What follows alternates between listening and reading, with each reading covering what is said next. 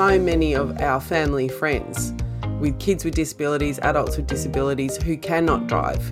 This would offer so much autonomy to them and control over their lives that they don't have now, and that's extremely exciting. Hello and welcome to the Be Connected podcast. I'm Val Quinn and I'm a technology commentator, broadcaster and publisher and your host of the Be Connected podcast.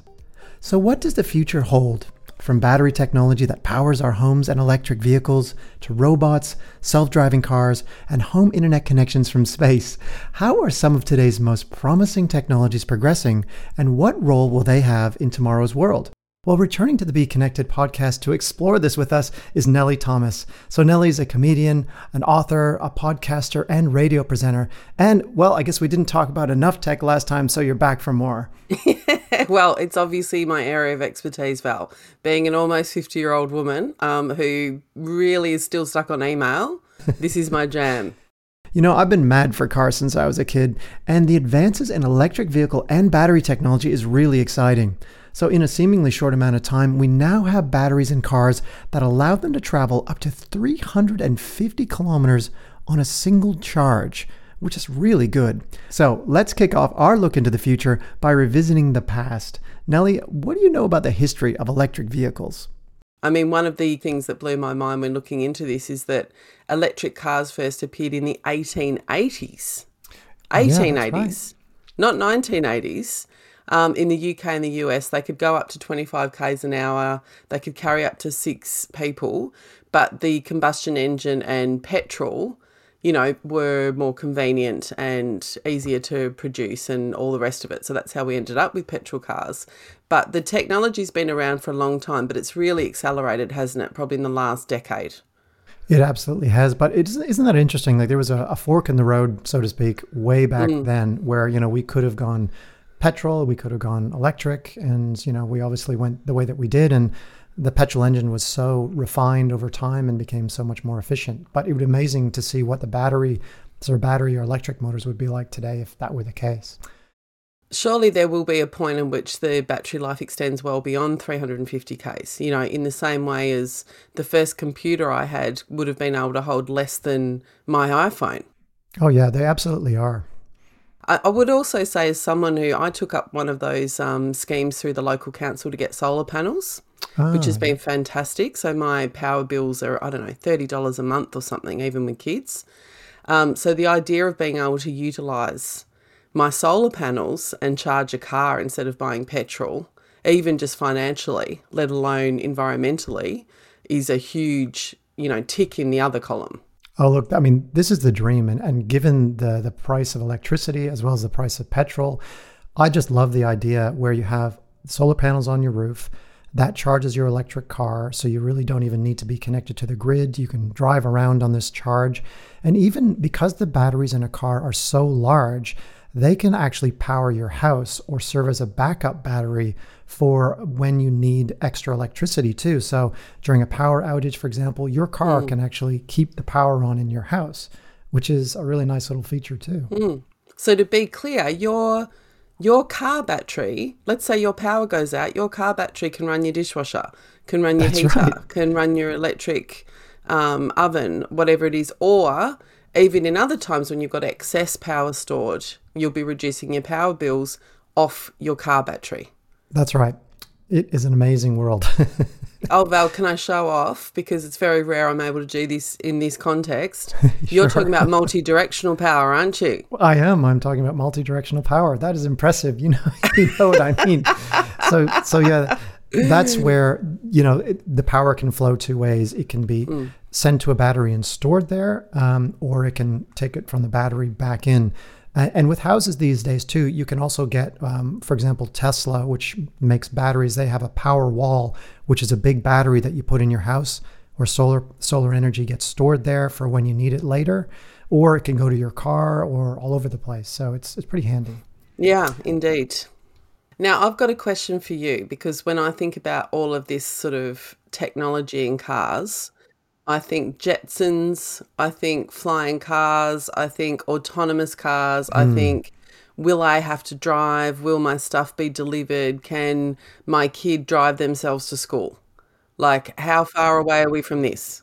Well, we're sort of most of the way there. So with autonomous or self-driving cars, there's sort of a rating right now where there's different levels of autonomy. A level 1 means that it might stay in a lane instead of driving out of it, whereas a level 5 means a car can completely drive itself, doesn't even have a steering wheel.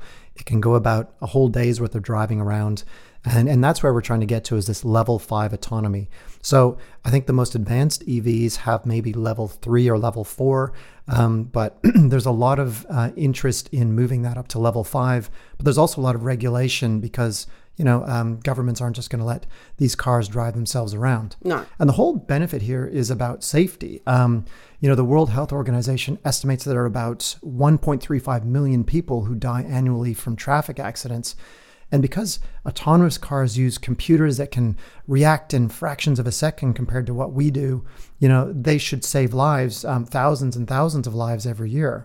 But Val, you and I both know, myself included, and I'm sure you included, humans are not rational. And the idea of sitting in a vehicle that doesn't have a steering wheel or a brake that I'm not in control of in traffic in a city, or even probably more so out on the open road, makes me feel unsafe, even if that feeling's irrational. So how do you think we're going to get around that? Well, I don't think I'd feel safe in an autonomous vehicle with no steering wheel yet either. But believe it or not, this is where the whole sort of industry is heading. The idea is that once a car can drive around all day, why even own a car at all? Why not just use a fleet of what they call robo-taxis, which drive around, they pick people up, they drop them off. So it's changing the whole idea of even owning a car, because if you can just get one of these pretty much at any time, using an app on your phone, and it takes you where you need to go, there's just no point in having your own vehicle. And there's even opportunities for people to make money because if you buy a car, when you're not using it, it can go out, drive itself around, pick people up, drop them off. So there's this whole idea too that if you wanted to own a car, you could get it to pay for itself by driving people around when you're not using it. So this just changes the whole game when it comes to owning vehicles. I mean, two thoughts pop into my head. One is, there's being Australian, maybe it's not Australian specific, but I have friends who cry when they talk about their car. Like, that is how much they love their car. The idea, I am not one of those people. I don't even know the brand of my car, and I'm not exaggerating. I don't care about cars, but I know some people, the idea of car ownership is deeply, deeply emotional and part of their identity. The other part of me goes, I have a child with a disability. So I see this through a disability lens and go, so many of our family friends with kids with disabilities, adults with disabilities who cannot drive, this would offer so much autonomy to them and control over their lives that they don't have now. And that's extremely exciting. Yeah, I think, for people who might struggle to drive and get around, as we get older, we may not be able to have a driver's license, but we don't have to lose our independence and our freedom. And actually, it'll become far more convenient and less expensive because we don't have to own cars, and then safer because the more autonomous vehicles on the road, the more sort of predictable their driving is and less erratic, a human driver might be, and it actually might make things safer again. And another area too to think about is, high risk environments, like mining, for example. I mean, right now, Rio Tinto in Western Australia has the largest autonomous fleet in the world, where 130 trucks are controlled by a centralized system, miles and miles away from their headquarters in Perth. So there's some real advantages there.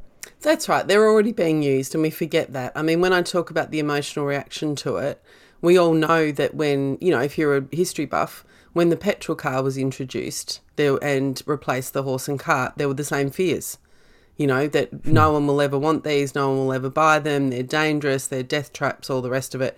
Obviously, change is hard for humans, but that change, as you said, when there's big companies like Rio Tinto already using them, it's a coming. It's a coming. It's fascinating to kind of learn how autonomous vehicles are getting better. So right now, Tesla is a very popular EV company, and they have probably the best autonomous vehicle technology. So what they're doing is, with all the cars that they sold, and there's millions of them around the world, each one of those is actually collecting data about the road conditions, and it's learning how to drive better. So all this data is centralized, and then artificially intelligent computers are analyzing that and then teaching the driverless systems how to drive better. So the more cars that are out there, the more information is collected, and the better the actual autonomous driving becomes. So over time, it's going to get so good that it really is going to be as good as most of us, if not much better, because, we get fatigued and we do stupid things, and we are, younger drivers are inexperienced. So, we're going to see a real improvement there. And another thing I love about autonomous vehicles too is imagine trucking and how it's going to change that, because, trucks usually have to drive a long way. Drivers are fatigued. They're on the motorway most of it. So, if you can imagine, I know it sounds a bit scary with big trucks on the road that don't have drivers, but I think that's going to make a big difference to transporting goods across the country. I think it could make a huge difference. And same as you say with, moving goods right across the country within cities and so on. There is part of my brain though going, oh, those poor people are not going to have a job anymore. You know, and this is always when we start talking about things like robotics, for example. And now we've got, things that can fold your laundry. We've got, I have a robotic pool cleaner. There will be a time where you have a robot that can come in and cook you an egg. And all of these things offer great benefits. Again, if I put a disability lens on, they could be incredibly liberating for a range of people. But there's always in the back of my mind going, what about people's jobs? Yeah. What about where's that truck driver going to work? Yeah, but that's a good point. And yeah, when it comes to robotics in the home, I just installed a new robotic vacuum cleaner. I just plugged it in, used the app, and I let it map my floor and vacuum my floor, and it didn't get stuck anywhere, and it covered everything. And I have to say, I was so impressed where the technology is. But yeah, that's just the beginning. Lots more there. Oh, it's mind-blowing. I actually saw one of those probably almost 10 years ago. So one of my best friends was the late, great disability advocate Stella Young, who many of you will know from her work on the ABC and TED Talks and things. And she had one of those. And again, in that sort of disability space, or if you have mobility issues or you're elderly or whatever, you can't get around with a conventional vacuum cleaner or clean the bath or do various things. And it was a game changer, absolute game changer for her. I'm a dog lover. We have 2 dogs. So I'm strongly considering getting one of those robot vacuum cleaners because I vacuum every day. Yeah. And that vacuum cleaner can get under the bed and it can get under your couch and do a better job than I can. Well, it can also mop the floors as well, so it knows when it's on a hard surface. It uses this little mop attachment and off it goes. And, I tried out a robotic lawnmower and it cut my lawn when I was testing and reviewing that. And there's even, there's one called FoldyMate, which is a home robot that it actually can fold all of your laundry in 4 minutes. If you can imagine that, I absolutely hate folding laundry. Do you? So, yeah. Oh, see, Val, I love folding laundry and I could fold a load of laundry in 4 minutes. I like that one a lot less. But how about this one? There's a robot called Flippy that made burgers at a Californian restaurant chain, and it used thermal sensors to tell when a burger was cooked. So Flippy did this job so well that the human coworkers couldn't assemble the burgers as quickly to keep up with it. Well, and again, this is why I'm in 2 minds. I mean, I worked in a fast food restaurant for 5 years as a teenager. That's how I earned my pocket money and saved up to go to uni and all of those sorts of things. So, but I think working at the burger joint as a teenager is almost a rite of passage, and I don't know if we should miss that experience. I don't either. But look, you're right. The number of robots worldwide could be 20 million by 2030, and they could take up to 51 million jobs in the next 10 years. That's the stats I have in front of me. So, Val, what sort of jobs do you think won't be able to replace by robots? Because I sort of immediately think, in the caring profession, surely a robot can't replace, for example, I don't know, you come out of surgery and a nurse holds your hand and makes you feel better. What are the jobs that we're going to need humans to do? Podcasting, clearly. Yes. Well, let's hope that the AIs out there don't figure out how to podcast. But things like scientists, lawyers, unfortunately, writers, graphic designers, psychiatrists, CEOs, those ones are, in a safe place. But the ones that could be replaced are, customer service people, bookkeepers, couriers and drivers, like we were mentioning, lots of manufacturing, receptionists, even like people in retail that might help you find something or get information about something. And believe it or not, soldiers and doctors, which is a little bit staggering. So, Val, we're talking about like all this sort of robotic technology and driverless vehicles, and I've got a Jetsons future, flashing before my eyes. And yet at the same time, I think I can't even get my broadband to be consistent in a day. You know what I mean? Like, I keep changing broadband providers, trying to find this Australian nirvana of a consistent, fast broadband, because we rank, 68th in the world for broadband speeds. I don't know what we rank in terms of dropouts, but at my place, it's pretty high. So how are we going to correct that? Well, yeah, that's a good point. We really need, the technology to connect everything together too, and for it to be fast.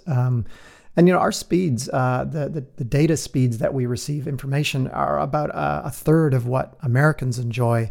So and people out in the outback can't really get the internet at all. The NBN is being upgraded to fiber for more of it than what it was before. There's a lot of copper in the network, and that will improve the speeds. But this is about putting cables in the ground, and it really does take time.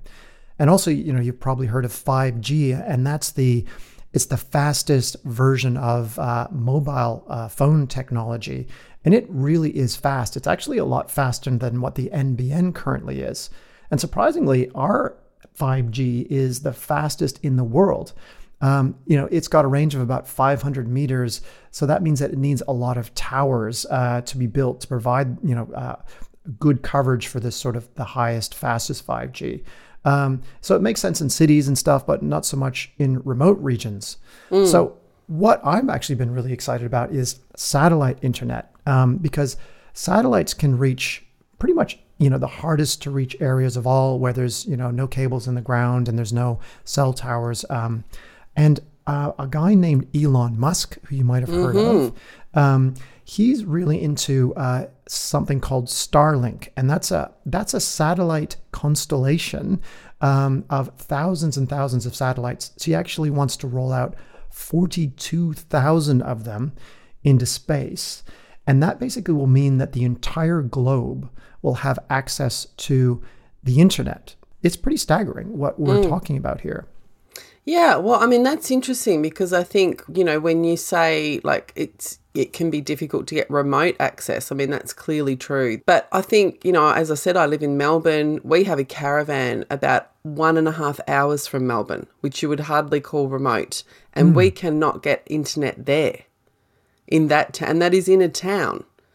I think the issue of the broadband is really going to hold back public confidence in moving forward with things like robotics and even electric vehicles, because for most people who are not tech savvy, this is all lumped into one.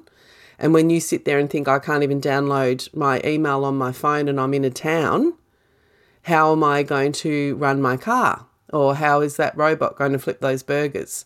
So it feels like something urgent. Do you think the Elon Musk idea has got legs? Oh, I absolutely do. And it's here right now, and it covers more than half of Australia. And what makes it so revolutionary is that the satellites they're in something called low Earth orbit, and that means it takes less time for the signals to get up there and back down again.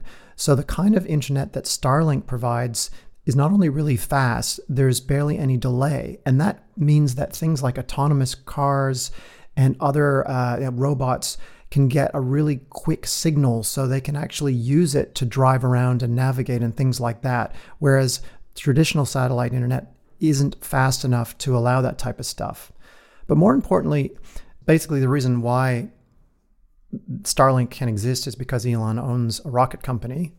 The cost of launching a rocket a week is, like with NASA doing it's over $1 billion per launch. Well, with Elon Musk and his reusable rockets that come back and land after they go up to space, it's a few $1 million, and that's why he's creating this incredible constellation. And so, in sort of lay terms, does that mean is Starlink the equivalent of like a Telstra or an Optus or a TPG, or like it's an internet company? Yeah, Starlink is an internet company, but it's meant for not so much for people in cities. It's meant for people who want to take their RV out into the bush and have a connection while they're driving and when they get there, or remote communities, schools that are out in the bush. It's also, airlines are now signing up to use it, meaning that you'll get like fast, high quality internet when the plane is flying for the entire, all the passengers on it. Whereas right now, when you're in a plane, sometimes you get Wi-Fi, but it's not very good, and it's not very good when you're flying internationally. Well, for example, Alaska Airlines is the first to sign up, and there's going to be a lot more. It can be on boats as well, big ships. If you're on a cruise, you can now have really, really good internet. So Starlink's changing the way internet is accessible to the entire world. And you have to get a dish, like a little satellite dish, and it has to be able to see the sky to receive it. But then, you have your dish and you can take it with you, or you can put it on the top of your house and off you go.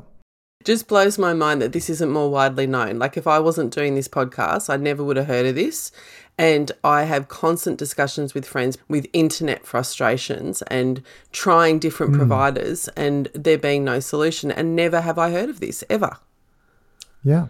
Well, it's not finished yet, but it works in the state that it's currently in, as long as you have the satellites sort of near you. And like I said, about half of Australia does. Mostly, I think the northern half is the one that doesn't have as good coverage. But this is what I love. It kind of helps complete the dream. So imagine this. You've got your house in a nice country space somewhere out in the bush. You've got your solar panels on the roof. You've got your electric car in the garage. And then you've got your Starlink dish on the top. And that's it. You've got your high-speed internet. You've got your own energy. You can drive your car without, using petrol. That's the dream for me. I'd love to do that. That dream sounds pretty good. I would also add that your driverless car can drive to your favourite restaurant in a nearby town or city and bring back the food that you like so that you can actually have takeaway and so on. But look, there's so many pluses and minuses to all of it. For me, in general, it's moving forward. I try and embrace technology. It stresses me out. It really does. I'm not comfortable with the pace of change, but I'm really trying to embrace it and look for the positives. See, I love that vision. Yes, I agree. Well, I'll tell you, we've really covered a lot of ground here, from robots to autonomous vehicles to Starlink satellites.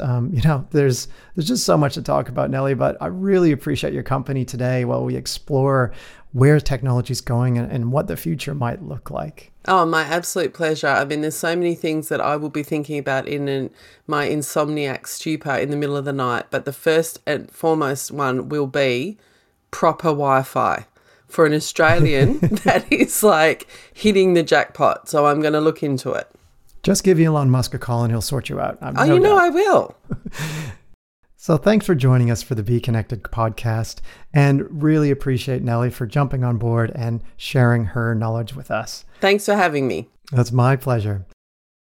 And if you like what you've heard, please subscribe to receive all of the latest episodes and leave a review to help others find us.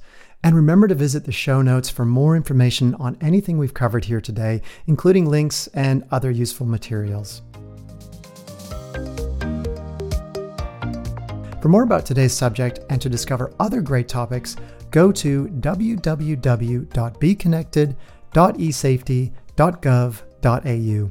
That's www.beconnected.esafety.gov.au. I'm Val Quinn, and I look forward to your company next time.